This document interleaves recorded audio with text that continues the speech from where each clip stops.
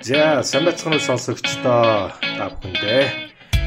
Эх орныхоо нийслэл Улаанбаатароос Батнай аримдал болон дэги мэдчилж байна. За энэхүү та бүхэндээ дараагийн нэгэн цоошин дугаар аналог подкастаар хүрэхэд бэлэн болсон байна. Чөтөө 130 дэх дугаар юм шиг байна шүү дээ. Тэ 135 баха. 135 дахь дугаар. 135 дахь дугаар одоо хүрэхэд бэлэн болсон байна. За юу байна? Юм уу те би сая өнөөдөр яг манай ивент гэрч Denk Pharma-гийн залуу анагаахын мэрэгчлэнүүдийн тэтгэлэг хөтөлбөр, менторшип тэтгэлэгтэй хөтөлбөрийн залуучуудтай уулзаад ирлээ.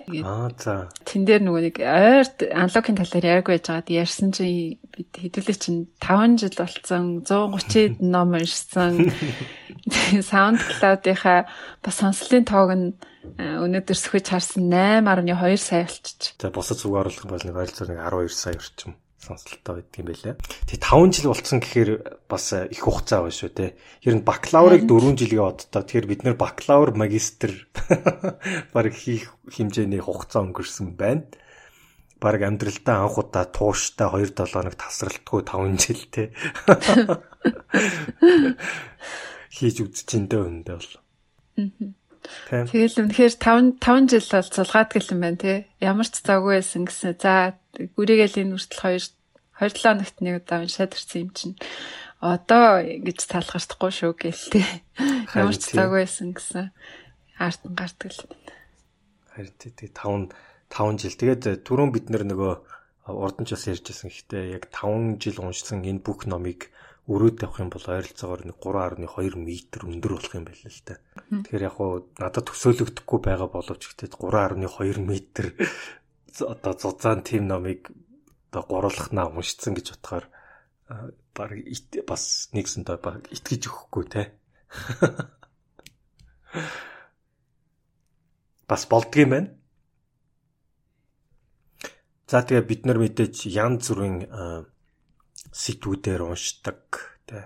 Одоо залуучуудад за тэгээ мэдээж бидний болж байгаа амьдралын үйл явцад бас ямар сонирхолтой одоо мэдэх ёстой тий илүү одоо шинжлэх ухааны гаргалгаатай зөв мэдээллийг авах сэтгүүд юу ээж болох уу гэх мэтчлэн бид нар янз бүрээр сэтгүүдээ бол хайдаг байгаа.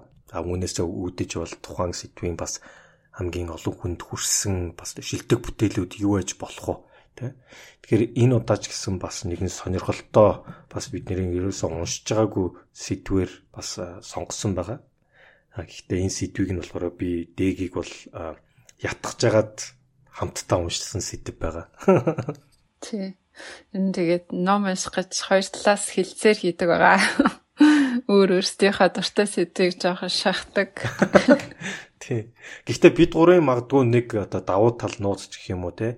Одоо бид гурав нэгэндээ ямар нэгэн одоо тухайн хүнд одоо тэр дургүй сонголт орж ирсэн ч гэсэн одоо хэрвээ дээгэж юм уу тэгшээ надад санал болгож явахд бол тэрийг нь хүлээн зөвшөөрөхөд бэлэн байдаг те. Нэгсэндээ нөгөө хүнийхээ одоо сонголтыг гэх юм уу хүслийг нь хүлээн зөвшөөрөхөд байнга бэлэн байдаг болохоор бид гурав хоорондоо ямар ч нэгэн асуудал гарахгүйгээр те. Одоо хүртэл ингээд гурлаа 5 жил хамтарч ажилласан байдаг болов уу гэж боддог.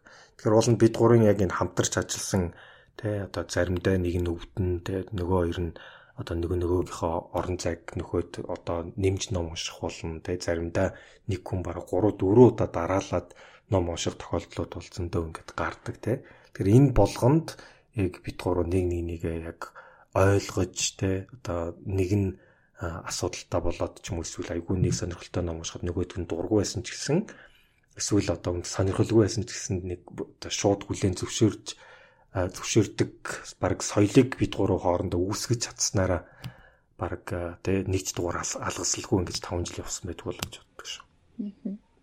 Тийм. Тэгээд хичнээн нөгөө нэг анх сонирхгүй сэдв байсан ч гэсэн тэр ингээд нэг хүлээн зөвшөөрөөд уншсны дараа бас нүд нэгдтгэлтэй те би энэ сэдвийн талаар ч үнэхээр мэдэхгүй байсан. Тэгээд уншаад үзсэн мэдсэн чинь сонирхолтой байсан юм байна. Би юм мэдэж авлаа гэдэг эсрэгээрээ тэр номыг одоо гаргаж санал болгосон нөгөө хүнтэй баярлалдаг те. Тэгэхээр сонсогчд маань ч гэсэн одоо номыг хавцаар дүнлэхүүгээр за энэ сэдв миний сэдв биш байх сонирхолтой хүн байна гэдээ даалгацлгүй нэг сонсоод үзээрэй. Тэгснээр бас таны харах үнцэг арай нэг илүү өргөн болоод те харилцах хүрээ бусдыг ойлгох тэр багтаамж чинь арай томрох юм шүү гэж бас зөвлөмөр байна.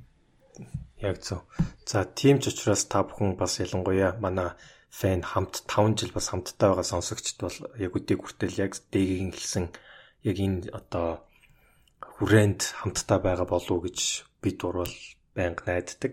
Тэгэхээр энэ удаагийн сэдв номын нэр бол Syndrome of Corruption буюу одоо авилгын синдром гэсэн нэртэй ном байгаа.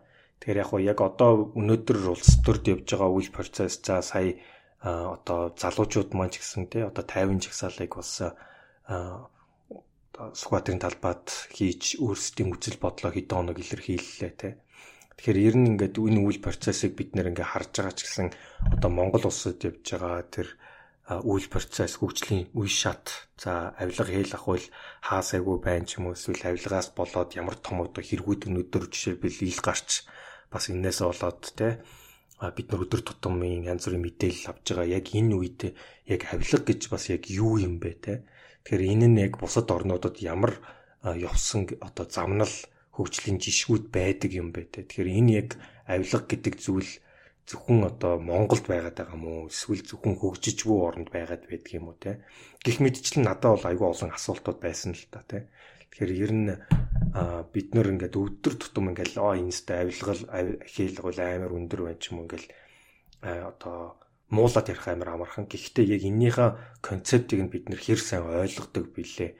Бид нэр энэ ялангуяа Монгол гэлтгүй дэлхийд даяарнд байдаг томоохон глобал сэдвүүдээр бол яг ингээд бас глобал ойлголтыг авч те бас бусад орны хөгжлийн ямар жишгүүд гарч ирж бас энэ дээр ямар реформ хийгдчихэж бас өөрчлөлт шинжилтүүд ингээд амжилтгүй явсан жишээнүүд байдаг үлээ те. Тэгэхээр тэр өнцгөр шинжлэх ухааны талаас нь судалгаа суурилан дээр үндэслэж энэ ойлголтыг бид нэр илүү цогцоор нь авах ёстой гэж одоо үзсэн, бодсон. За тийм ч учраас бас энэ номыг сонгосон нь бас ийм учиртай. Тэгээд дэги бас нэг энэ номыг яг сонгосон шалтгаан нь бас ийм шүү. Түрүүн би нэг энэ номыг чамд хэлж байхдаа ярьжсэн шүү дээ. Одоо саяхан Монголын эдийн засгийн форум болсон. Та бүхэн анзаарсан байх. Тэгэхээр тэр форум дээр би нэг залуудаа тааралцсан л да. Тэгэхээр тэр залуу Японд төгссөн залуу байсан. Японд их сургуулиа төгсчээд одоо Монголд их орондоо ирж ажиллаж байгаа те. Тэгэхээр тэр залуу бас өөрийн бас санаа нэгдсэн ч юм уу эсвэл адилхан бас Японд сурсан хэсэг залуустай хамтраад өөрсдийнхөө санаачилгаар одоо энэ Syndrome of Corruption буюу энэ авилгын синдром гэдэг номыг одоо монгол хэл рүү тий одоо орчуулж байгаа гэж надад ярьсан л та. Тэгээд энэ номыг орчуулж байгаа шалтгаанаа яриад энийг бас олон хүмүүст одоо яг энэ авилга хэл ахвал гэдэг зүйлийг бид нэр зүгээр өнөөдрийн Монголд байгаад байгаа кейсээр биш те. Ер нь энэ глобал ямар кейсүүд явж энэ дээр ямар илүү дэлгэрэнгүй бас цогц ойлголтыг авах ёстой ач холбогдлын талаар ингээд ярьжсэн. Тэгэхээр тэр залууг би бол одоо сонсоод одоо хүүхний хувьд бол маш их дэмжсэн л те.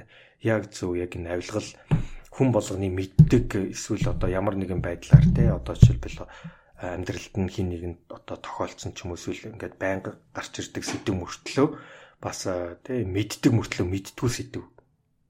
Яг олон улсад ямар жишгүүд байдгийг яаж тэрүүгээр явсан. Тэгэхээр бид нар тохиолдоод байгаа зүйл бол ерөөсөө ганцхан Монгол тохиолдоод байгаа зүйл биш те. Олон улстай харьцах болж байгаа. Тэгэхээр энэ талаар бас одоо хамгийн сайн судлаачдын бичсэн одоо бас сонирхолтой судалгааны номыг бол бид нар орчуулж байгаа гэж хэлснээр надад бол маш авууштай санагдаад тэр залууд одоо энэ подкаст дээр өөрөө бас сонсож байгаа л та. Тэгэхээр энэ номыг ямар ч хэлсэн бараг өөрсдөд нь хилэлгүйгээр дэмжмээр санагдаад энэ ном одоохондоо яг орчуулагдаж гарч амжаагүй юм шиг байгаа. Гэхдээ бас олон сонсогчдын олон одоо аналог подкастын сонсогчдын одоо чихэнд хүрээс одоо бас ойлголт нь аваасаа тэгэхэд орчуулагдаад гарахаар энэ ном бас олон хувь зарагдаасаа тэгээ олон хүнд хүрээсээ ингэж чадсанараа бид нэр илүү авилгаас ангижрахын тулд улс их орныхоо тий одоо дараа хөгжлийн илүү шин шатанд гаргахын тулд бас ялангуяа залуу хүн бүрийн оруулах хувь нэмэр юу байж болох вэ гэдгийг илүү цогцоор нь ойлгох болов гэж бодож одоо энэ номыг сонгосон байгаа. Тэгэхээр тэр залуу одоо тэр орчуулагч залуучууд бас бид нарыг энэ аналог подкастын номыг хүргэж байгаа нь бас жоохон өөрсдөд нь сюрприз болж очих байх гэж одоо бас дотроо бол баяртай байгаа. Гоё үйл ажиллагаа хийж байгаа юм тий. Тэгээд монголоор орчуулагдахаар нь бас та бүхэн уншаад танилцаарай гэж уриалах байна. За. Тэг хоёлоо ер нь ном руугаа оръё тий. Тэгээд ном маань 8 бүлэгтэй байгаа. 8 бүлгийн битээр эхнээс нь наагаас эхлээд хуваагаад ярина. За, ном руугаа орохоос өмнө уламжлалт ёсороо подкастынхаа ерөнхий вентцгийг дурдъя. Denk Pharma эрүүл амьдралын хэм маяг түгээцгээ эрүүл амьдрал чанарыг хэрхэмлэгч подкастын ерөнхий вентцгийгч Denk Pharma-га. За тэгэхээр одоо бүгдээрээ нэгдүгээр бүлэг рүү орж байгаа. Тэгэхээр нэгдүгээр бүлэг бол ер нь бол wealth, power and corruption буюу одоо баялаг тий одоо power эрх мэдэл за тэгээд авилга. Тэгэхээр ерөнхийдөө эхний бүлэг бол айгу ерөнхий түвшинтэй ярьж байгаа юм л та. За тэгэхээр ер нь авилга хэл ахуйл гэдгийг бид нэр зөвхөн одоо хөгжиж байгаа орнуудад эсвэл одоо тий арчилсан бус орнуудад тохиолддог одоо процесс гэж магадгүй зарим хүмүүс ойлгодог тий. Тэгэхээр ер нь авилга хэл ахуйл огт байхгүй орн гэж ер нь байдгүй ч юм уу тий. Тэгэхээр яагаад энэ авилга хэл ахуйл өөрөө ургаж гарч ирж байдаг юм бэ тий. За тэгээд ер нь хөгжлийн төвшөнд ч гэсэн энэ яагаад орон болгонд бас өөр байдаг талаар бол зохиогч маань тий сонирхолтой жишээнүүтэй ярьдаг байгаа юм л та. Тэгэхээр ер нь бас яг авилга гэдэг чинь яг юутай холбоотой юм бэ те. Тэгэхээр ер нь улс төр эдийн засаг гэсэн хоёр зүйл одоо ингээд одоо ер нь бол нэг нэгнээсээ байнга хамааралтай аль ч улсад бол явж байдаг те. Тэгэхээр энэ хоёр дээр улс төрийн хувьд ч либералчлал явагдах, эдийн засгийн хувьд ч либералчлал явагдах хоёр нь бас хоорондоо ямар холбоотой байж болох вэ? Тэгэхээр энэ авилгал яг энэ хоёрын хаана оршдог юм бэ? За тэгээд мэдээж одоо институт гэж яригддаг тийм үү. Тэгэхээр улс төр за нийгмийн институцийн одоо сул байдал, сул дорой байдал, за мөн одоо хүчтэй байдал маань бас тухайн орны авилгал хэл ахуйлын түвшинд нь хэрхэн нөлөөлдөг вэ гэх мэтчлэн яг гол цөм асуултуудыг бол эхний бүлэг дээр асууж ирж байгаа юм л та. Тэгэхээр ер нь гол санаа бол улс олгон болгон одоо ямар нэгэн тий одоо багаас их түвшний авилгалын одоо авилгал бол байдаг те одоо огт авилгал байдаггүй оронч гэдэг юм уу те ер нь одоо гэж баг байхгүй шүү дээ. Ер нь бол хөгжсөн хөгжлөөгүй бүх орнуудад авилгал янз бүрийн түвшинд өөр бас ингэж байж байдаг. Тийм болохоор авилгалын түвшинг бид нар бас ингэж тодорхойлохдоо ч юм уу те ингэж бас одоо яг тэгэхээр хоёр орны одоо түвшин нь хоёулаа шал өөр тийм олон төрлөөр байж болдог учраас энэ хүн одоо тухайн орнуудыг тий одоо дөрөв ангилах ч юм уу 5 ангилах энэ дээр бол маш болгоомжтой бас хандсан гэдгээс энэ ном дээр бас дурдж гисэн байгаа юм л та. Тэгэхээр ер нь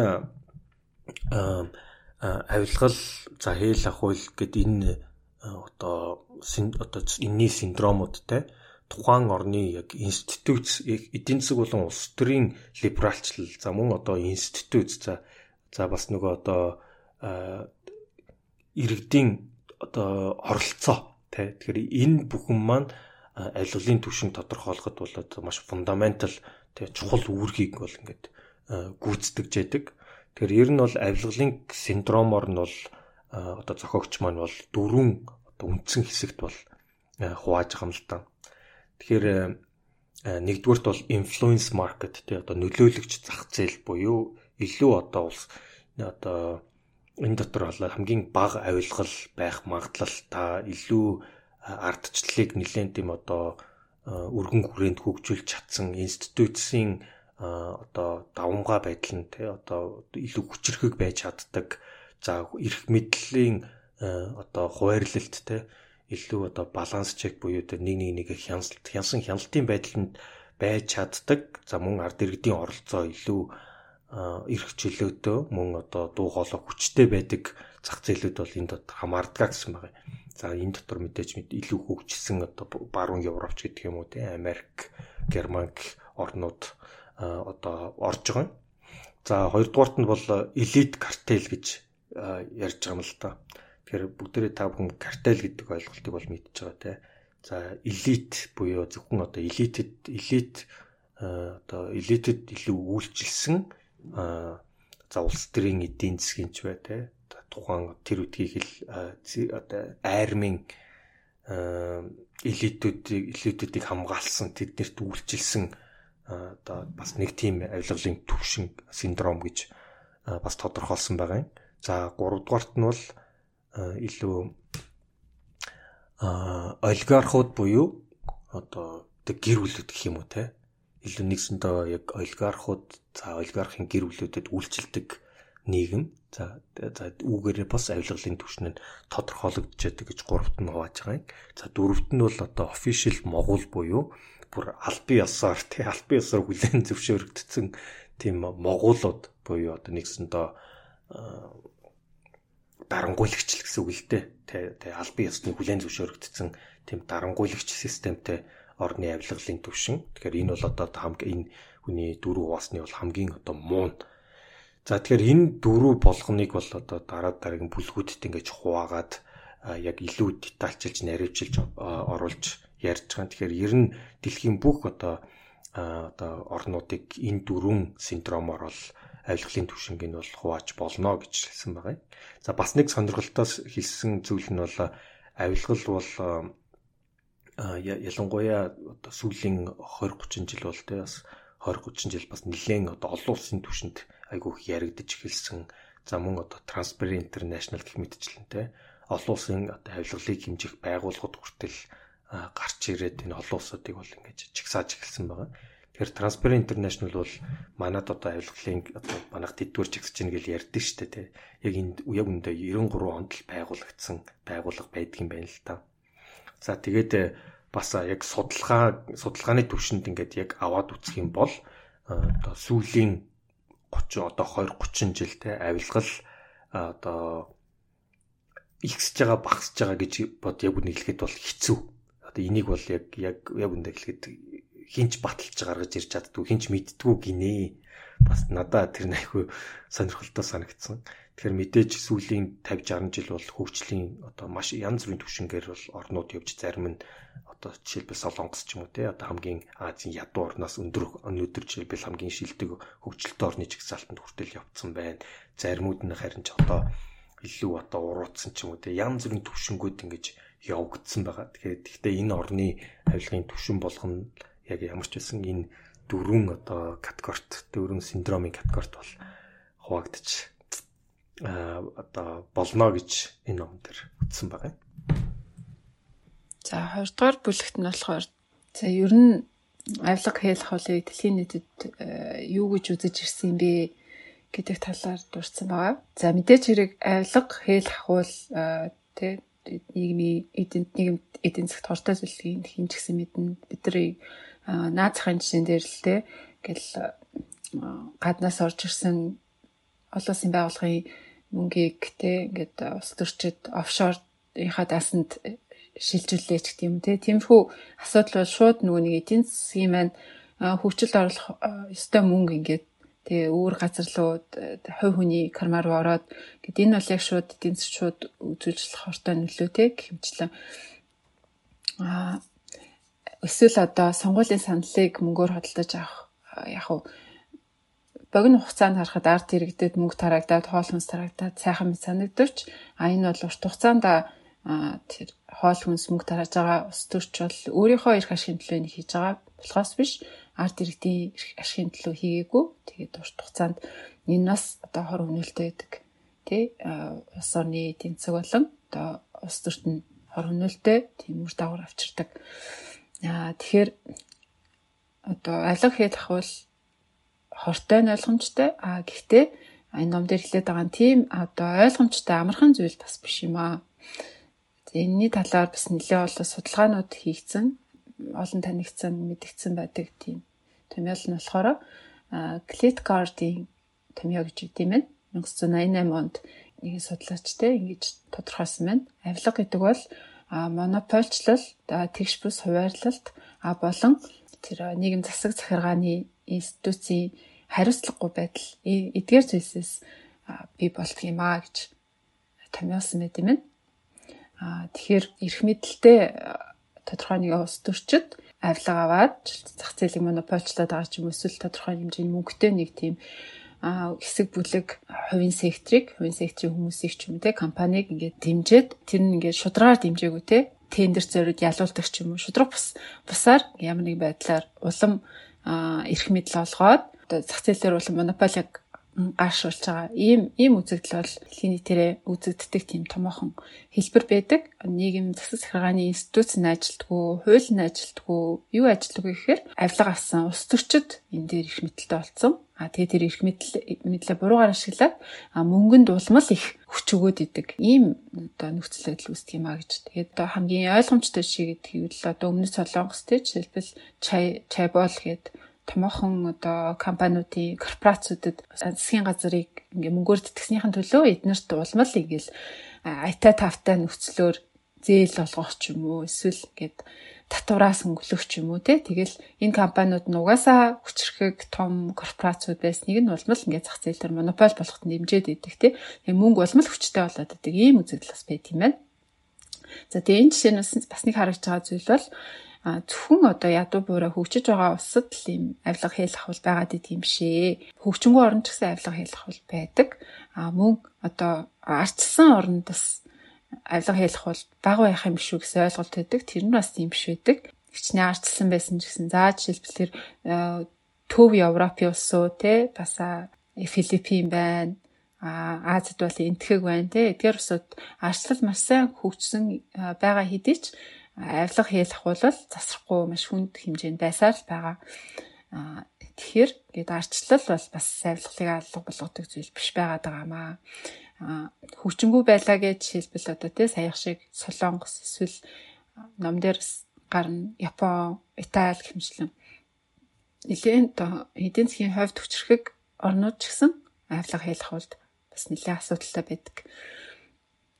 За тэгээд хүмүүс бас буруугаар ойлгодог авилга одоо ядуурлын гэдэг их усүр юм шиг те гэдэг авилгалыг байхгүй болгочвол одоо тухайн ус хөгжих гээд байгаа юм шиг те эдийн засгийн цэцгэлэх гээд байгаа юм шиг ярьдаг. Тийм бол бас биш гэдэг юм одоо хөгжсөн байгаа усуудын ингээд замлыг харахаар ядуу байхдаа эхлээд авилгалыг алга болгочоод хөгжсөн үү гэвэл бас тийм биш байдаг.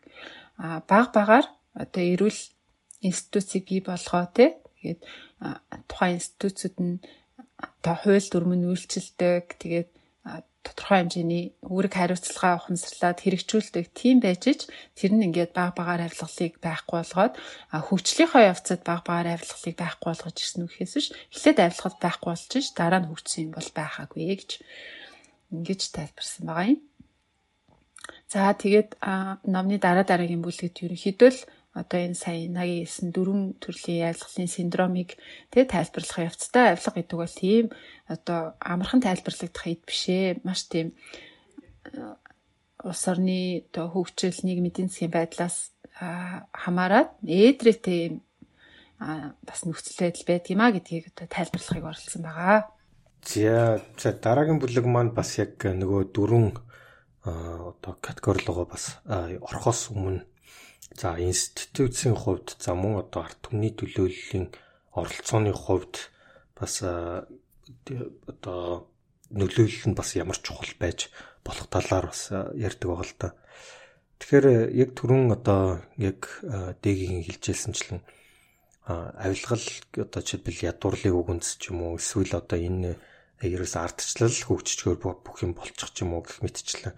Тэгэхээр ардчлал гэдэг чинь ч гэсэн өөрөө бол тэ одоо эрхчлөөгөө одоо зөв илэрхийлж чаддаг ард түмний төлөөллөөр бас өөрсдийнхөө улс төрийн хэмжээнд бас яг зөв одоо шудраг системээр гаргаж чадах гэх мэтчлэн тэ за мөн одоо хэвлэлийн эрхчлөө за энэ ном дээр бас нэлээд олон дурддагддаг бас ер нь одоо энэ авилгалаас бас ангид байхт ч юм уу тэ одоо бас маш чухал үүргийг гүйцэтгэж байгаа нэг зүйл бол civil society буюу иргэний нийгэм гэж байгаа юм л та. Тэгэхээр иргэний нийгмийн хяналт бол одоо маш өндөр түвшинд бас байж ээж яг одоо жишээлбэл авилгал хэл ахуулж гэдэг юм уу ялангуяа одоо улс төрийн нөлөөлөлд байгаа одоо энийг авилгал хэл ахуулын хэмжээ болон нөлөөллийг багасгахад бол маш том үргийг гүйцэтгэдэг гэдгийг бол энэ ном дээрээс олон одоо ялангуяа олон удаа тэн дээр бол ингээд бас давтсан байгаа юм. За тэгээд ер нь яг түрүүн хэлжсэнчлэн одоо яг авилгал гэдгийг одоо ер нь corruption гэж англиар хэлдэгтэй авилга гэдгийг яг юу гэж ойлгох бэ те яг энэний яг концепт нь юу вэ? Тэгэхээр энэ бас өөрөө бас тодорхойлт нь тийм бас амаргүй тодорхойлт байдаг юм байна. Магадгүй биднэрт болохоор маш энгийн тэгэж бодогдоод байдаг боловч тэгээ яг ямар одоо арга хэмжээг одоо авилга хэл ахуйлт тооцох юм гэх мэтчлэн. Тэгэхээр ер нь одоо төрийн ажил за одоо төрийн албанд ажиллана гэдэг бол одоо нэгсэндээ бас одоо олныг одоо төрөөс одоо олон нийтэд үзүүлж байгаа үйлчилгээ за мөн одоо улс төрч болно гэдэг бол бас олон нийтийг төлөөлж тэр дээд одоо шийдвэр гаргах түвшинд төлөөллийн хэлбэрээр очиж байгаа хүмүүс шүү дээ. Тэгэхээр одоо яг тэрхүү хэмжээнд ялангуяа улс төрт бол те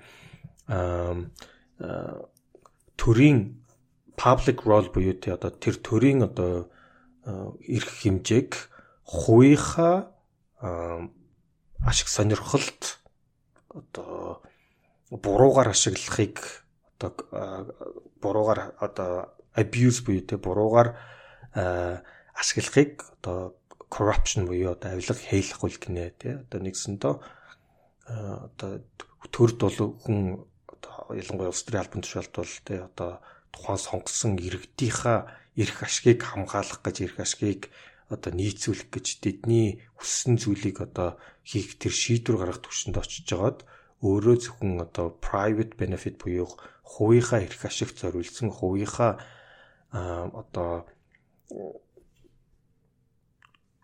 өөрийнхөө тэг хүсэл зорилгот гаргасан одоо шийдвэрүүдийг гаргаж та зэндээ ялангуяа тэнд нь хамгийн их оролцдог зүйл болохоор дандаа энэ нь бол дандаа ихэнхдээ мөнгөн хэлбэрээр байдаг юм л да мөнгөтэй одоо мөнгөтэй адилхан тэг үнэлгүүц хэмжээгээр одоо хувийн эрх ашигтаа одоо нэгсэнтэй одоо бусдыг төлөөлчихэд бусдын эрх ашгийг уландаа гიშгээд одоо өөрийнхөө эрх ашигын төлөөл явах эсвэл арга хэмжээ авах энэ хүрээллийг бол авилгал хэл ахуйлтай холбож ойлгож болно гэж байна. За тэгээ ер нь бол 1990 оноос хойш ялангуяа дэлхийд даяар глобалчлал явагдсантай холбоотойгоор за ер нь бол сүүлийн 30-40 жил бол эдийн засгийн ер нь бол дэлхийн эдийн засгийн одоо за дэлхийн эдийн засаг за яг хөө тэр дундаа бол олон бүсэдтэй олон улсын эдийн засгууд бол маш хурдцтай эдийн засгийн өсөлтийг авчирсан байдаг. Тэгэхээр эдийн засгийн өсөлт авчирлаа гэдэг маань авилгалыг бас одоо шууд буурууллаа ч юм уу гэсэн бас үг биш те. Эдийн засгийн өсөлтүүд бас яг энэ дөрвөн категори дотор бол янз бүрийн түвшинд явдаг. Ялангуяа авилгал хэл ахуйл илүү байдаг тэр институт одоо сул те. Одоо ард түмний оролцоо нь бас яг хангалттай байж чаддгүй ч юм уу те. Тэгэхээр энэхүү оронд эдийн засгийн өсөлт маш хурдтай явагдсан байдаг боловч яг тэр авилгалын түвшин нь бас хэвээрээ байсан байж байдаг те. Эсвэл одоо түрүүн хэлжсэн ардчилсан гэхээр л одоо авилгалыг шийдчих юм шиг те. Олон одоо ардчлалыг хөгжүүлж байгаа орнууд төр хүртэл авилгалын асуудал бол хамгийн том асуудал нь бол бас байсаар байдаг. Тэгэхээр ер нь бол альва улс те одоо жишээлбэл олгосон одоо property rights буюу property rights гэж юу гэдэг лээ одоо жишээлбэл эсвэл одоо хамгийн энгийн одоо эрх чөлөөг хангаж чадахгүй эсвэл татвараа авч чаддгүй эсвэл одоо гэрээ хилцэл хийжэд гэрээ хилцлийгээ тэ одоо шүүхтэр одоо хамгаалж чаддгүй ч юм уу эсвэл гэрээ хилцэл хийжэд буцаж гэдэг ч юм уу гэх мэтчлэн энэ симптомууд нь болохоор буцаад эргээд яг энэ одоо авилгал хэл ахуйл ч юм уу тэ буцаад ингээд нэгсэндээ институтсын хувьд сул ийм орон зай нь болохоор авилгал хэл ахуйлыг одоо хөхүүлэн дэмжих ч юм эсвэл цаашаа ингээд өргөчгöd энэ эсвэл багасгаад ингээд дандаа одоо садаа болж яадаг одоо зүйлс байдгийм байна. Тэгэхээр яг хоо энэ дээр олон орны жишээ бас энэ дээр яг дурдсан байдаг л да. Ер нь одоо ардчлалыг одоо сонгодог утгаар нь хөгжүүлээд ялангуяа mature democracy буюу те нэлээд тийм хөгжсөн те одоо институцийн хувьд одоо нэлээд одоо хүч чадалтай болж чадсан. За иргэний нийгмийн дуу хоолой бас хүчтэй нөлөөлдөг. За одоо Европын улсууд, Канада, Япон ч юм уу Америк жишээлбэл энэ барууны орнууд жишээлбэл одоо авилгал илүү одоо бас олон улсын түвшинтэй харьцуулахад бага орнуудын тоонд ордог. Гэхдээ бас Америк, Канада ч юм уу Европт огт авилгал байдаггүй гэж бас шууд бас ойлгож болохгүй гэдгийг бас энэ дээр анхаарах хэрэгтэй. Тэгэхээр энэ орнууд ч гэсэн авилгалын бас гарч ирдэг түвшин нь бас одоо өөр байх жишээ нь. Тэгэхээр ер нь одоо жишээлбэл одоо corporate America буюу ер нь энэ зөвхөн одоо улс төр дээр гардаг зүйлөө те эсвэл авилгал хийх болж юм уу те ерөөс хувийн сектор дээр ч гэсэн бас гарахад ямар асуудал гарах вэ гэх мэтлээ. Тэгэхээр энэ дээр яг хуу ард нь бас нэг principal agent problem буюу хин нэг төлөөлөх болохоор ингээд яг одоо бас тэ одоо натуралны гарч ирдэг нэг асуудал байдаг л да. Тэгэхээр юу гэхээр одоо улс төрч ч юм уу эсвэл тэр төрд гарч ирж байгаа хүн альва одоо нэг баг эсвэл сум аймаг ч юм уу тэр иргэдийг төлөөлж тэр иргэдийн эрх ашгийг хамгаалж тэр одоо төлөөлж ингэж сонгогдож гарч ирдэг те. За мөн одоо альва компани ингээд томрох тусам одоо тэр олон одоо хувьцаа эзэмшигчтэй болонтой. Тэгэхээр тэр хувьцаа эзэмшигчдийг төлөөлж одоо жишээлбэл төлөөлөн удирдах хэсэг бүлэг этгээдүүд төлөөлөгчдийг томлно штэ. Гэтэл тэр одоо томилогдсон хүн одоо олон хүний хүсэл зорилгыг тэ одоо төлөөлөх ёстой хүн зөвхөн өөрийгөө одоо дотроо ингээд конфликт болох нь л тэ. Өөрийгөө өөртөө хэрэгтэй зүйлээ одоо бусдын эрх ашгийг одоо хамгаалахгүй ч бай зөвхөн өөрийнхөө одоо хувийн одоо орлого ашигч гэдэг юм уу те үндслээд шийдвэр гаргах нь одоо буцаад энэ principal agent буюу одоо нэгсэндээ төлөөлөх тийм хоёрын хоорондын юм одоо натуралны тийм асуудал проблемыг гаргахад ирж байгаа юм л та. Тэгэхээр энэ нь илүү тийм одоо улс төрийн төлөөлөл төр бол илүү гүнзгий те одоо тод жишээгээр ингэж гарч ирдэг гэж бас бичсэн байгаа юм. За дараагийн бүлэгт нь бол influence market буюу одоо нөлөөллийн зах зээл те дөрвөн төрлийн авилгалын шинж тэмдэг одоо синдром байдаг. Тэрний ихнийх нь синдром байна л да. Ер нь бол хөгжингүй орнуудад тохиолддог. Улс төрчид бол харьцангуй хууль зөрчидгүй. Гэхдээ сонгуулийн кампанит ажлаа явуулахын тулд хандив цуглуулад тэгээд тэр хандив өгсөн хүмүүс нь яванда одоо тухайн нэр дэвшигчийг дэмжиж байгаа болохоор гээд миний ийм программыг дэмжижээ чи ийм хуулийн төслийг дэмжижээ гэд нөлөөлж хэлт юм байна л да. Тэгээд энэ нь бол яг хууль ном журмаараа явж байгаа зүйл те ингээд хандив бол тэдэс дээш байх ёстой ч гэдэм үү те ингээд яг тэр хуулийнхаа дагуу явж байгаа. Гэхдээ тэр мөнгөтэй хэсэг бүлэг хүмүүс нь ингээд хандив өгснөөхөө төлөө өөртөө ашигтай шийдвэр хуулийн дагуу гаргуулад байгаа асуудал гэдэг. Тэгээд энэ дээр нэг 2-3 усын жишээ авдаг л та. Нэг нь болохоор Америк гэдэг. Тэгээд Америк ч гэсэн сонгуул болгон дээр хандив цуглуулаад те олон хүнээс хандивын одоо мөнгөөр маш далайцтай тийм сонгуульт ажил, кампани ажил явуулдаг. Тэгээд энийг ард иргэд нь юу гэж үздэг вэ гэхээр энэ бол яг мөнгөний ус дүрэнаа тий хавхал өгөө тий буруу зүйл хийгээд байгаа биш ч гэсэн мөнгөтэй хүмүүс нь ингээд эрх мэдэлтэй болоо тий ус дүрийн нөлөөллийг хэрэгжүүлж чадаад тэгээд Америкчуудын үзэж байгаагаар тэгж үзэж байгаагаар болохоор 1997 оны судалгаа явуулсан байна л да. Тэгсэн чинь тэр судалгааны үр дүнд болохоор ус төрчид бол тий нийт ард иргэдийн эрх ашигын төлөө биш мөнгө хандуулсан хэдхэн хүмүүсийн эрх ашигын төлөө илүү үйлчлэгээ гэсэн тийм одоо бүр нийт судалгаанд оролцсон хүмүүсийн 77% нь бүр тэгж хариулсан гэж байгаа байхгүй. Тэгэхээр бүр дийлэнх олонх нь илүү мөнгөтэй хүмүүсийн төлөө ус төр үйлчлээд байна гэж хариулсан байна. Мөн зүгээр нэг те ингээд үнэхээр ингэ цэвэр ус төр хийж байгаа хүнээс илүүтэйгээр илүү ингээд мөнгө одоо кампани ажилдаа хандвар цуглуулж чадсан хүн нь ялах магадлал өндөр байдгаа гэсэн тийм бас хариулт өгсөн байна. Тэгээ энэ нь бас нийт судалгаанд оролцогчдын бараг 60% нь тэгж одоо олон жилийн сонгуулийг харж байхад тэгж мэдрэгцэн гэж одоо арт иргэд хариулсан байна. Тэгэхээр арт иргэд гэдэг бол тухайн улс орны одоо улс төр нийгмийн хамгийн том дуу хоолой тэр хүмүүс нь арт иргэдэнд тэгж хэлсэн байна гэдэг чинь юу одоо артчлал эдийн засаг хамгийн одоо дэлхий дээр өндөр хөгжсөн байгаа улсад нь цэвэр улс төр явагдахгүй байна. Мөнгөний улс төр болчихжээ гэж одоо яригдж байгаа. Тэгэхээр тийм газар ч гэсэн тодорхой хэмжээнд авилгал хийл ахвал дүрээ хуургаад өөр төвшөнд одоо ажиллаад байна гэсэн. Тийм л та санаа хэлээд байгаа юм л да. За тэгээд Азийн нэг улсаас гэвэл Японыг онцлсан байна. За Японд болохоор Япон бол бүр ингээд олон жилийн одоо улс төрлөө ингээд мөнгө өгдөг гэдэг мөнгө барилгын компаниуд, корпорациуд мөнгө өгөөд нөлөөлдөг гэсэн тийм одоо юм яригддаг байсан. Гэхдээ хизээч одоо жижиг дунд түвшний шатандаа авилга хийх бол авах бол огт байдгүй.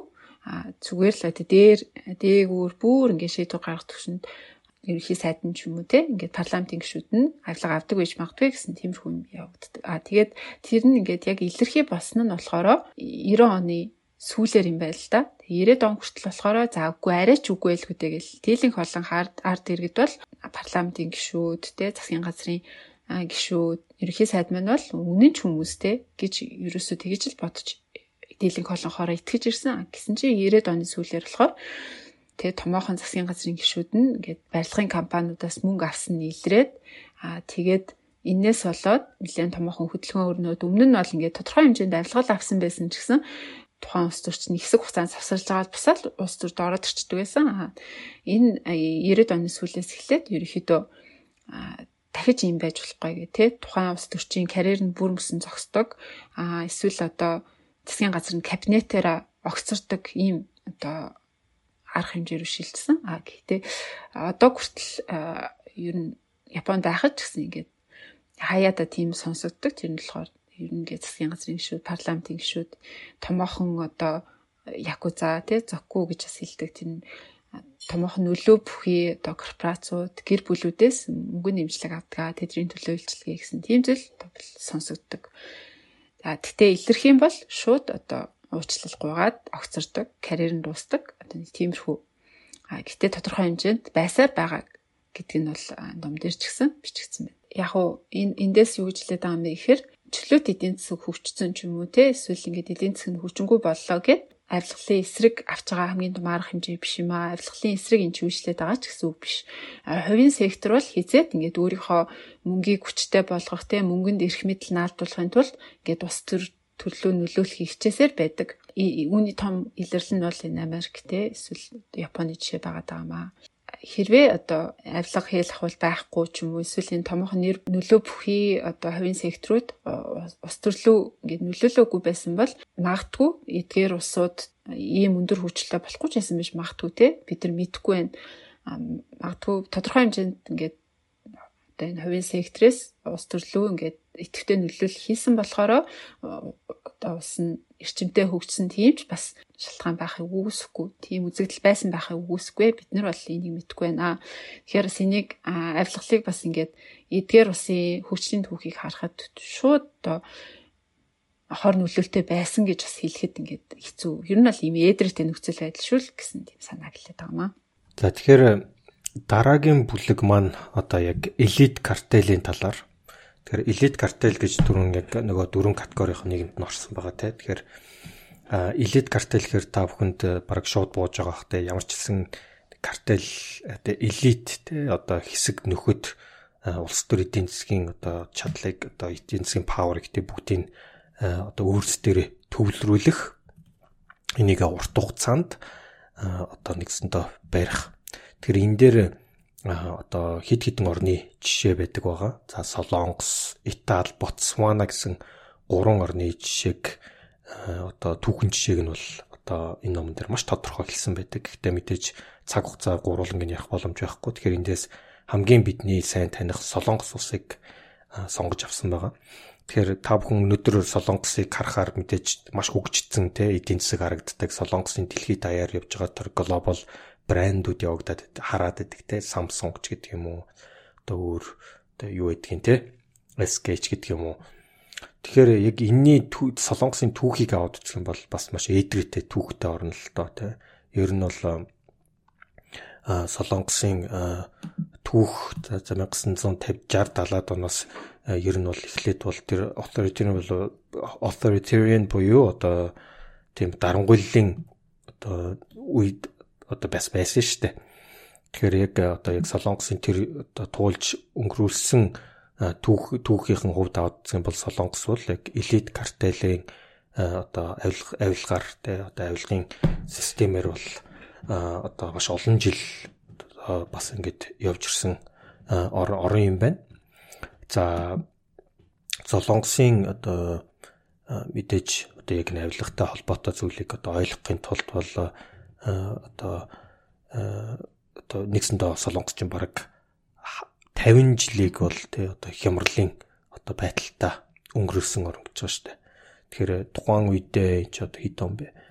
Бүр одоо 70-аад оны үедээ тий 48 сая орчим хүнтэй л хойг байсан одоо Солонгосын одоо Солонгос маань те одоо яг энэ бас гашуун түүхээр авсаар байж бас үдийг хүрсэн те. Тэгэхээр бас яг өнөөдрийн бас Солонгосын гарч ирсэн тэр томоохон дэлхийд даяар алдаа одоо глобал брэнд болж байгаа тэр тэд нар бол бас яг одоо яг тэр элит картелийн одоо сонгодог жишээнүүдийн түүхээр бас явж өнгөрсөн.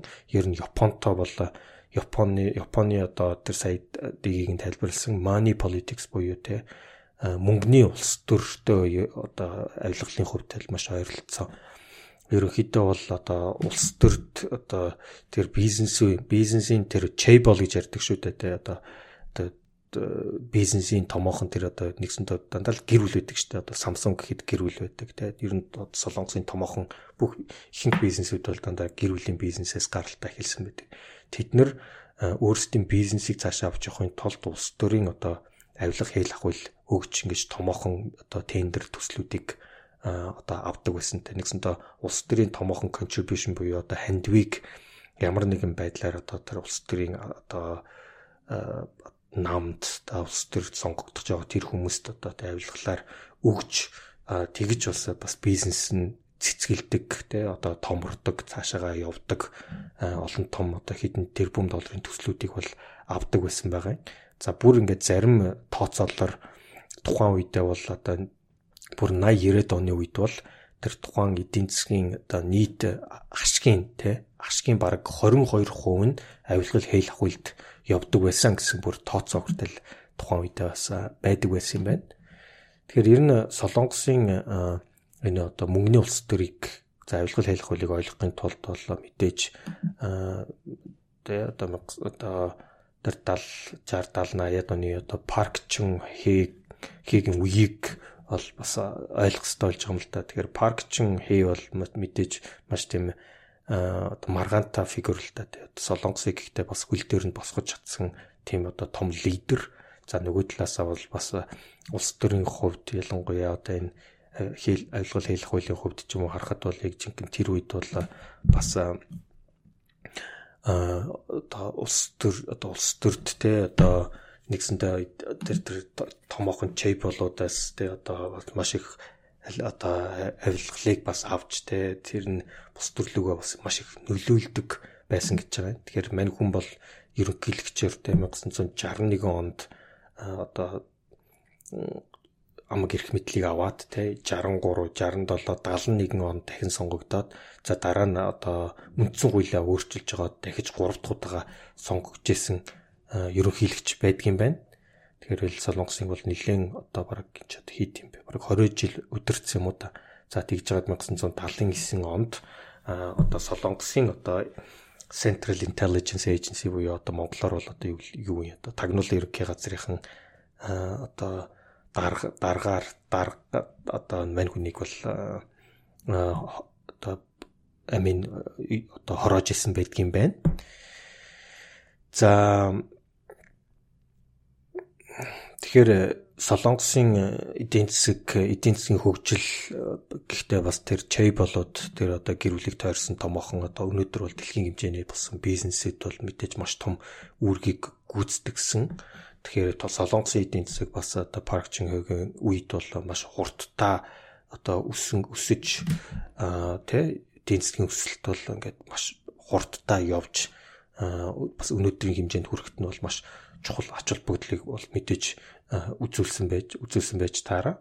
За тэгээд за 90-ад оны үеэс ерөөсөө нөгөө одоо дараагийн одоо яг ард түмнээс сонгогдсон ерөнхийлөгчид ингээд дараа гарч ирэхэд бол энэ ингээд аажмаар тэгээ одоо өөрчлөгдөж нэгсэндээ ард түмний төлөөлөл илүү орж, институцүүд төлөө илүү бэхжиж бас чадсанараа тэгээд одоо нэгсэндээ тэр одоо авилгалын төвшний ч юм уу те одоо бас ингэж нэлээд өөрчлөгдөж гарч ирсэн байдгийн байна. За тэр үедээ бол ерөнхийдөө бол маш одоо урд уртын ерөнхийлөгчид урд уртын тор томоохон улс төрийн авилгал хийх хуулийн хэрэгт холбогдсон батлагдсан хүмүүс бол бас нэлээд одоо шоронд оронд одоо явж исэн маш их түүх байдгийн байна.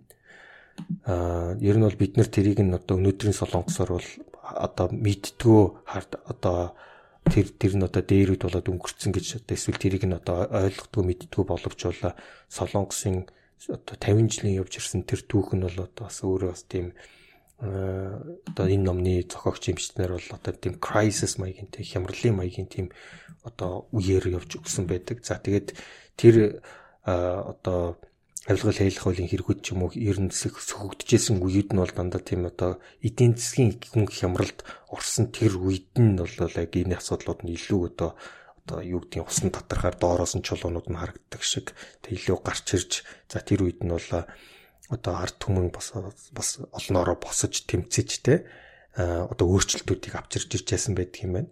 Тэгэхээр ер нь ингээд авилгаас цаашаа ингээд амжирахт ч юм уу эсвэл тэгэхэд ер нь civil одоо иргэдийн төлөөлөл те civil society гэдэг чинь иргэний нийгмийн үүрэг оролцоо бол маш чухал байдаг юм байна. Тэгээд саяхан та нар санаж байгаа бол одоо Солонгосын нэг эмэгтэй ерөнхийлөгч тэр Парк Чин-хегийн охин байсан шүү дээ. Ерөнхийлөгч байж байхдаа бас нэг жижигхэн авилгын хэрэгт холбогдоод Солонгосын ард түмэн одоо тийм 50 жагсаал хийсээр байгаад одоо унгасан байдаг те. Тэгээ буцаад тэр ерөнхийлөгчөнд шоронд хүртэл орсон байдаг шүү дээ. Тэгээ сонирхолтой тэр энэ нь ерөөсөө Солонгос өөрөө гів гинэт тийм одоо ардчилсан болоо ч юм уу эсвэл гівд хүмүүс нь босцсон биш. Энд гашуун түүхээр одоо жишээлбэл 50 жил явж бас ямар олон хүнд нөхцөлтөө хүнд замыг туулж явсан учраас өнөөдөр улс төр дээр гарч ирж байгаа ерөнхийлөгчийн хэмжээнд хүрч байгаа авилгалын хэрэг жижигхэн авилгалын хэрэгч гэсэн энэ бол одоо маш том зүйлийн одоо символичны байсан учраас солонгосчууд энэ дээр бол иргэд болох нь өөрсдөө лав харж одоо гудамжиндаа жагсаж гарч ерөнхийлөгчөө унгааж яасан шүү дээ. Тэгэхээр энэ нь өөрөө одоо яг энэ орд иргэдийн оролцоо, идэвхтэй оролцоо за мөн одоо иргэний нийгмийн энэ идэвхтэй байдал одоо хандлага нь өөрөө бас ийм авилгалын төвшинг бууруулахад ардчлалыг бас жинхэнэ утгаар нь хөгжүүлэхэд бол асар том үүргийг гүйцэтгэдэг юм байна гэдгийг одоо энэ номнаас бас ойлгож байгаа. За Миний дараа болохоор олигархчуудын талаар байгаа. Тэгээд тод жишээ нь бол бидний мэддэг Орос байна тий. Бид нар бас нөгөө Red Notice гэдэг ном дээр уншижсэн тий. Тэр ном дээр гардагчлан гэдэг олигархууд хувьчлалын үед их хэмжээний төрийн компаниудыг хууль бусаар ч юм уу тий явсгоо самбаагаараа гэд өөр юм болгоод улс төрд нөлөөлөөд улам одоо хүчрхэгдсэн тийм түүх байдаг. Бусад яг энэтэй адилхан олигархийн авилга хийх холын төрлүүд болохоор Филиппинд байдгийн байна, Мексикт те гар тамхи наймаалагч гэр бүлүүд бас маш тийм хүчрхэг болоод одоо тэдний эсрэг бүр цагтаа сэргийлэх ажилтгүй те тийм төвшөнд очсон байдгийн байна. Яг одоо ийм олигархийн авилга хийх холын төрлд бол ер нь ингээд хууль сахиулах байгууллага ч юм уу те захир захиргааны институцүүд нь маш тийм хариуцлагагүй одоо хуулиа хэрэгжүүлж чадахгүй эрх мэдэл нь багассан. 80 ярьсан элит картелийн хувьд бол ингээд тэр томоохон гэр бүлүүд нь бүрийн хэмжээний контролтой одоо эрх мэдэлтэй байдаг бол энэ олигархийн хувьд бол олон төрлийн одоо гэр бүлүүд байдаг. Бүр тэд нар ингээд хооронд аюул өрсөлдөөнтэй байд юм байна л да. Тэгээд маш тийм итгэвтэйгээр ингээд өрсөлдөө довсгой самбаа гаргаад улс төрд нөлөөлөхгүй л бол эзэмшиж байгаа хөрөнгө нь ингээд маш тийм эрсдэлтэй байдаг. Ер нь бол улс төрийг удирдах контролыг гэхээс илүү байгаа юм хамгаалахын тулд хүн хатан тэмцэлцсний үндсэн дээр арилга хийх бий болт юм байна. За жишээлбэл Forbes сэтгүүлээс 2003 онд гаргаж ирсэн судалгаагаар бол Оросд 17 ийм тэр бомтон байт юм байна. Тэр бомтой олигарх те. Тэгээ тэрний 4 нь болохоор яг тийм одоо хувийн секторын хүмүүс биш. Илүүтэйгээр улс төрийн гэр бүлүүд гэх юм байна. Хувийн секторын одоо үйлдвэрлэл уурхай одоо эзэмшдэг тэр хүмүүсийн эрх ашигын төлөө үйлчилдэг тэрнийхээ төлөө баяжсан бүр тэр бомтон болцсон тийм гэр бүлүүд гэх юм байна. Тэгээд нэг жишээ нь болохоор Ельцний гэр бүл те. Ельцний гэр бүл бол бүр ингээд тийм тусгай хамгаалттай ямар нэгэн одоо Владимир Путиний эхний сонгуулийг нь спонсорсныхоо төлөө ингээд халдшгүй дархан эрэхтэй энэ хүмүүсийг Ельцний гэр бүлд ерөөсөө одоо халдаж болохгүй Оросын хувьд бол те ингээд нэг амийг нь хороох те одоо халдлага үлдэх бол маш түгээмэл гэдэг юм л да. Харин Ельцин бол ингээд Путиний хамгаалтанд орцсон тиймэрхүү байдгийн байна. Элит картелтэй ялгаатай нь болохоор за энэ олигархууд бүр байнга юм төрийн хамгаалсан байт юм уу гэхээр үгүй. Маш олон тийм олигархууд байгаа болонгууд заримдаа одоо хэрэг хүсэхгүй байх юм бол жишээлбэл Путин 2004 онд те тэр бомтон Михаил Ходорковскийг одоо баривчлаа те ингээд бас шахалтанд оруулаад нэлээд хэцүү юм болж ирсэн. Яг тэрнтэй адилхан тэр нөхцөл байдлаас хамаарат те байр суурь нь бас ганхаж болдог. Төрийнхэн нэг нүрээ буруулах юм бол олигархууд бас эвгүй байдалд ордог.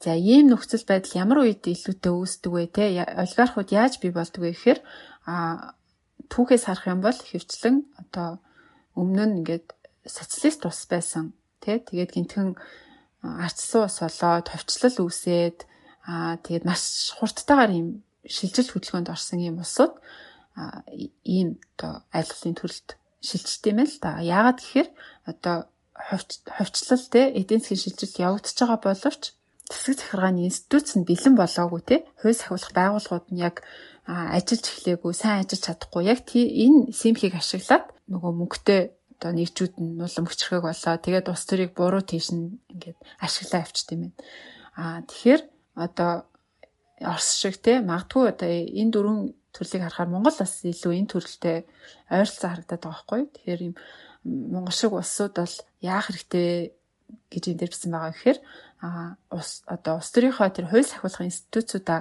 засаг захиргааны институтуудаа гэд яг хууль дүрмийн дагуу ажилладаг болох хэрэгтэй. Тэр бол аягүй чухлаа. Тэгэхгүй бол одоо Оросын бас нэг ажилтдаг байгаа зүйл бол ингээд улс төрчид нь өөрсдөө улам их мэтэлтэй болоод улс төрчид нь өөрсдөө баяжаад тий тэгэнгүүтээ ингээд өөрийнхөө эд баялагын төлөө ингээд ажиллаад явхаараа эсрэгээрээ захиргааны институцээ одоо эрүүл болгоод гэхээс илүүтэй улам л ингээд авилгал хийх хувьдаа баригдаад бүр цаашлаад одоо энэ дөрвөн авилгал хийх хамгийн хэцүү төрөл болох одоо аль бие усны могул те official могул гэдэг одоо наагийн хэлэх гэж байгаа төлс рүү одоо гулсан орд юм гэсэн тийм. Тэг яг зөв. Тэгэхээр яг сая Дэгийн хэлсэн кейс төр бол яг Монголын яг жишээнүүд бас одоо яг баг нэрлэж болохоор тод харагдаж байгаа юм л та тий. Яг тэгэхээр яг хуучин нөгөө коммунист орнуудад тэр системийн шилжилт баг нэг шинийн дотор явагдахад тий мэдээж тэндээс бол маш олон шудраг бос одоо хуваарлтууд явагдаад за тэр нь цаашаага одоо тэр хөрөнгөө одоо тэр шудраг бусаар авсан хөрөнгөө хамгаалахын тулд буцаад тэр дөнгөж үүсч бий болж байгаа эсвэл хөл төрөө босгож байгаа институцийг нь улам цаашаага авилгажуулах, хийлгажуулах, сул байлгах тий одоо маш их сонирхол одоо үүсээд тий нэгсэндээ бараг тэрийг хамгаалахын тулд буцаад одоо улс төрөө өөрсдөө худалдаж авдаг эсвэл улс төрийн институцаа одоо маш авилгачлсан сул байлгах тийм одоо инсентивтэй идэвхжүүлэлттэй болчдөг гэдэг. Тэгэхээр тэгхийн тулд тэрнээс хамгаалахын тулд яг дөрөв дэгийн хэлсэнчлэн одоо тэр засаг захиргааны шүүх засаглалын тэр институцийг яг одоо хуулийн дагуу явуулах тэр бүх одоо арга хэмжээг авах хэрэгтэй болж таарч байгаа. Тэгэхээр тэр өөрөө бас эрүүлжиж тэр одоо институт нь одоо хүчрхэгжиж буцаад нөгөө одоо категорийн тэ илүү одоо дараагийн илүү сайн түвшин рүүгээ орноо. Тэгэхгүй бол тэр нь бүр дотгошоогоо нөгөөдөл нь юм хамгаалах гэж ялцраад буцаад одоо миний одоо ярих гэж байгаа тэр албан ёсны Монгол гэдэг хамгийн доотлын түвшинд голсон орох аюултай гэж. За тэгэхээр дараагийн түвшин бол яг одоо албан ёсны Монгол буюу official Монгол гэж яриад байгаа юм. Тэгэхээр энэ оронд бол одоо жишээлбэл энэ жишээн дотор бол Хятадыг дурдсан байгаа. За Индонез, за Африкийн бас хэд хэдэн орны жишээ байх жишээтэй. Тэгэхээр энэ дээр Индонезийн жишээг та бүхэнд бас жоохон детальчилж ярьж өгье. Тэгэхээр санаа нь бол ерөөсөө энэ маш ойлгомжтой. Official Монгол буюу ерөөсөө нэгэн хүн за ерөнхийлөгч байдаг юм уу? Хамгийн дээд эрх мэдэлтэй ганцхан хүн тэр одоо улсыг баг өөрийн эзэмшил мэт одоо ашиглах те одоо улс төр эдийн засгийн бүх төвшөнд зөвхөн тэр хүнд үйлчилдэг team системийг одоо official Монгол гэж яриад байгаа. Тэгэхээр энэ бол мэдээж авилга одоо хийх хуулийн төвшөнд бол одоо хамгийн энэ дөрвөн системийн хамгийн одоо хүсэх биш те хамгийн муу одоо систем гэсэн үг л те. За тэгэхээр Индонезийн хувьд бол 1900 одоо чигэдийн одоо 70-80-аад оны үед бол одоо дэлхийн бас томоохон тухайн үед лидерүүд тооцож байсан Сухарто тий Сухарто одоо Индонезийн ерөнхийлөгчийг бас маш олон жил хийсэн. За тухайн үедээ Сухартогийн одоо эрх мэдэл одоо маш өндөр түвшинд байсан. Тэгэхээр тэр тухайн улсынхаа эрх мэдлийг авахын тулд улс төр эдийн засаг за тэр үдгийх л одоо хүчний байгууллагуудаа бүгднгийн өөрийнхөө эрх мэдлийн дор төвлөрүүлж чадсан зөвхөн тэр улсын бүх систем зөвхөн Сухартогийн төлөө ажилладаг юм шиг.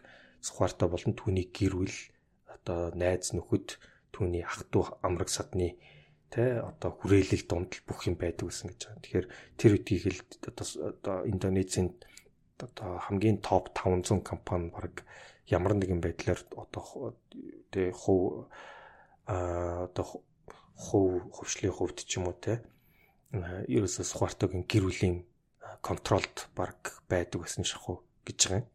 Тэгэхээр ер нь бол одоо маш олон эдийн засгийн одоо салбарууд нь бол маш том монополууд их байдаг гэсэн.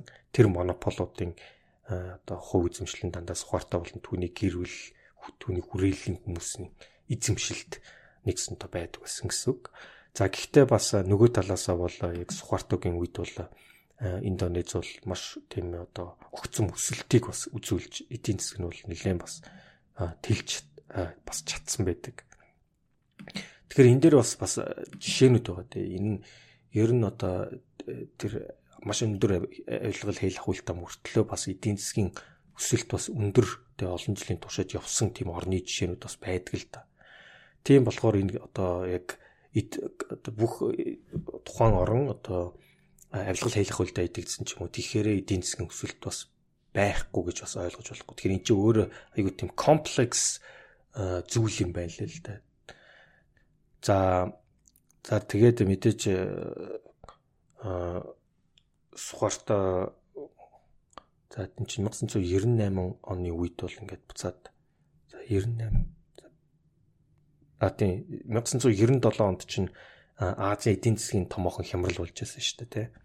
За тэгээд тэрнээс одоо ер нь бол энэ яг хямралын үеэр буцаад дандаа тийм одоо улс төрийн тэр томоохон асуудлууд одоо дандаа нэгсэндээ ил гарч ч юм уу эсвэл мэдээж хямралын үеэр ард түмний амьдрал улам хэцүүдэж тий одоо бухимдал үүсэж тэрнээс асуудлууд гардаг болсон магадгүй. Яг тэр үед бол KKN буюу одоо corruption, collusion, nepotism гэж одоо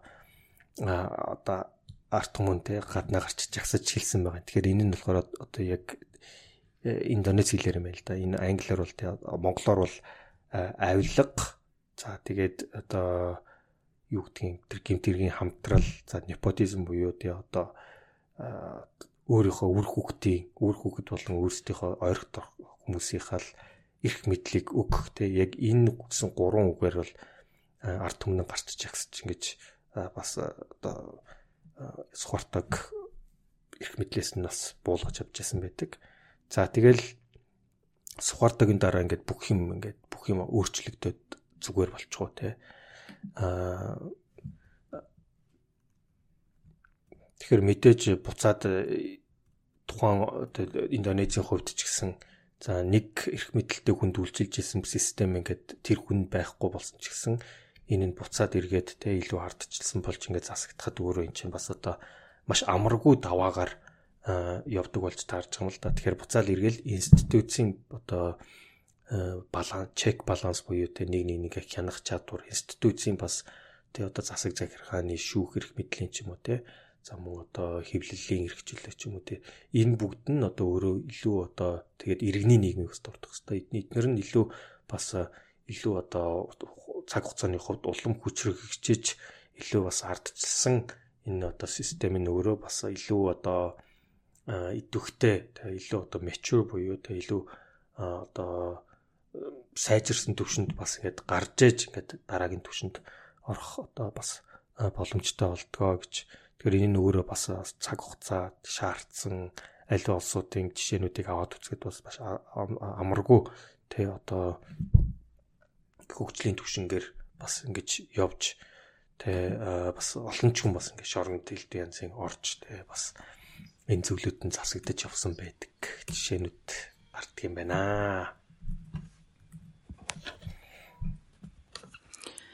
За тэгээд хамгийн сүүлийн бүлэгт нь болохоор ерөнхийдөө номоо базаад хэлдэг те. Энэ номны зорилго бол ерөөсөө заавал нэг бүх улсыг дөрвөн төрлийн айлга хэл хавлын ингээд категорид нь оруулах гэдээсэн юм биш. Ер нь айлга хэл хавлын төрөл гэдэг бол айлга хэл хавл чинь бол тийм нарийн одоо эдрэттэй зүйл байдгийн шүү те. Тэрийг ингээд сайн ойлгож иж тэний эсрэг реформыг үр дүнтэйгээр авч хэрэгжүүлнэ. Бид нар бол айгүй тийм энгийнээр те зүгээр л одоо авилга бол ингээд улсын хөгжлийг хойш нь татдаг зүйл авилгыг л алга болгочих юм бол ингээд те хөгжчих юм шиг энгийнээр буруугаар ойлгоод идэг. Тэгэхээр эхний ээлжинд одоо ямар төрлийн асуудал үүсэж байгаа вэ гэдгийг ойлгохын тулд энэ дөрвөн төрлийн ингээд авилга хэл хавлыг схемийг гаргаж ирсэн байгаа юм. Тэгэхээр ийм фреймворк схемийн дагуу одоо тухайн улс нь ямар асуудалтай тулгараад байгаа юм бэ авилгын хувьд те гэдгийг нь ойлгох нь аюул чухал. Тэгээд авилга хэл хавлын эсрэг реформ бол хоёр зүйл дээр тогтноо. Нэг нь болохоор түрүүнээс хойш бид яриад байгаа хууль сахиулах байгууллага засаг захиргааныхаа тэр институцийг айгүй эрүүл зөв хүчрхэг болох хэрэгтэй.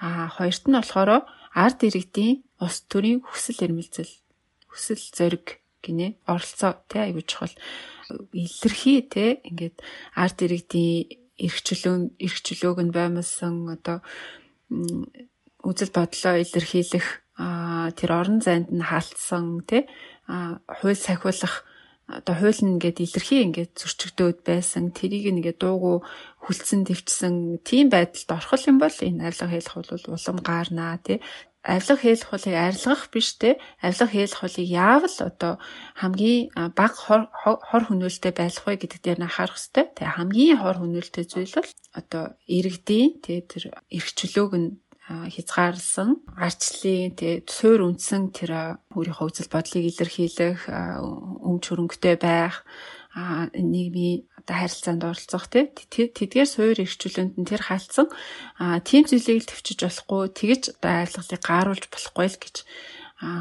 гэж одоо анхааруулад тэгээд энэ ном ерөөхдөө төгсөж байгаамаа.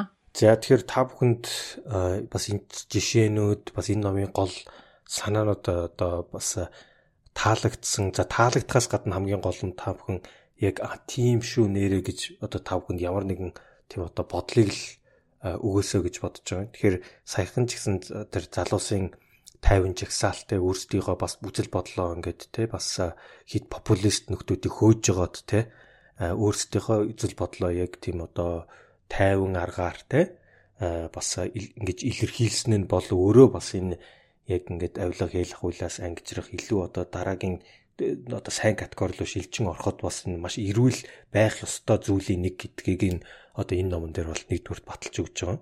За хоёрдугаарт бас шүүх эрх мэдэл тэгээд шүүх засаглал тэгэхээр энэ шүүх засаглал чинь өөрөө институцийн хувьд одоо маш одоо тийм тусгаар бие даасан тий яг одоо институцийн хувьд одоо хүчтэй байж бас одоо нэгсэнтэй авилга хийх хуйлаас илүү одоо ангид байх тэр боломж нь дараагийн түвшинд гарахад одоо маш чухал үүрэг гүйцэтгэдэг байх нэ.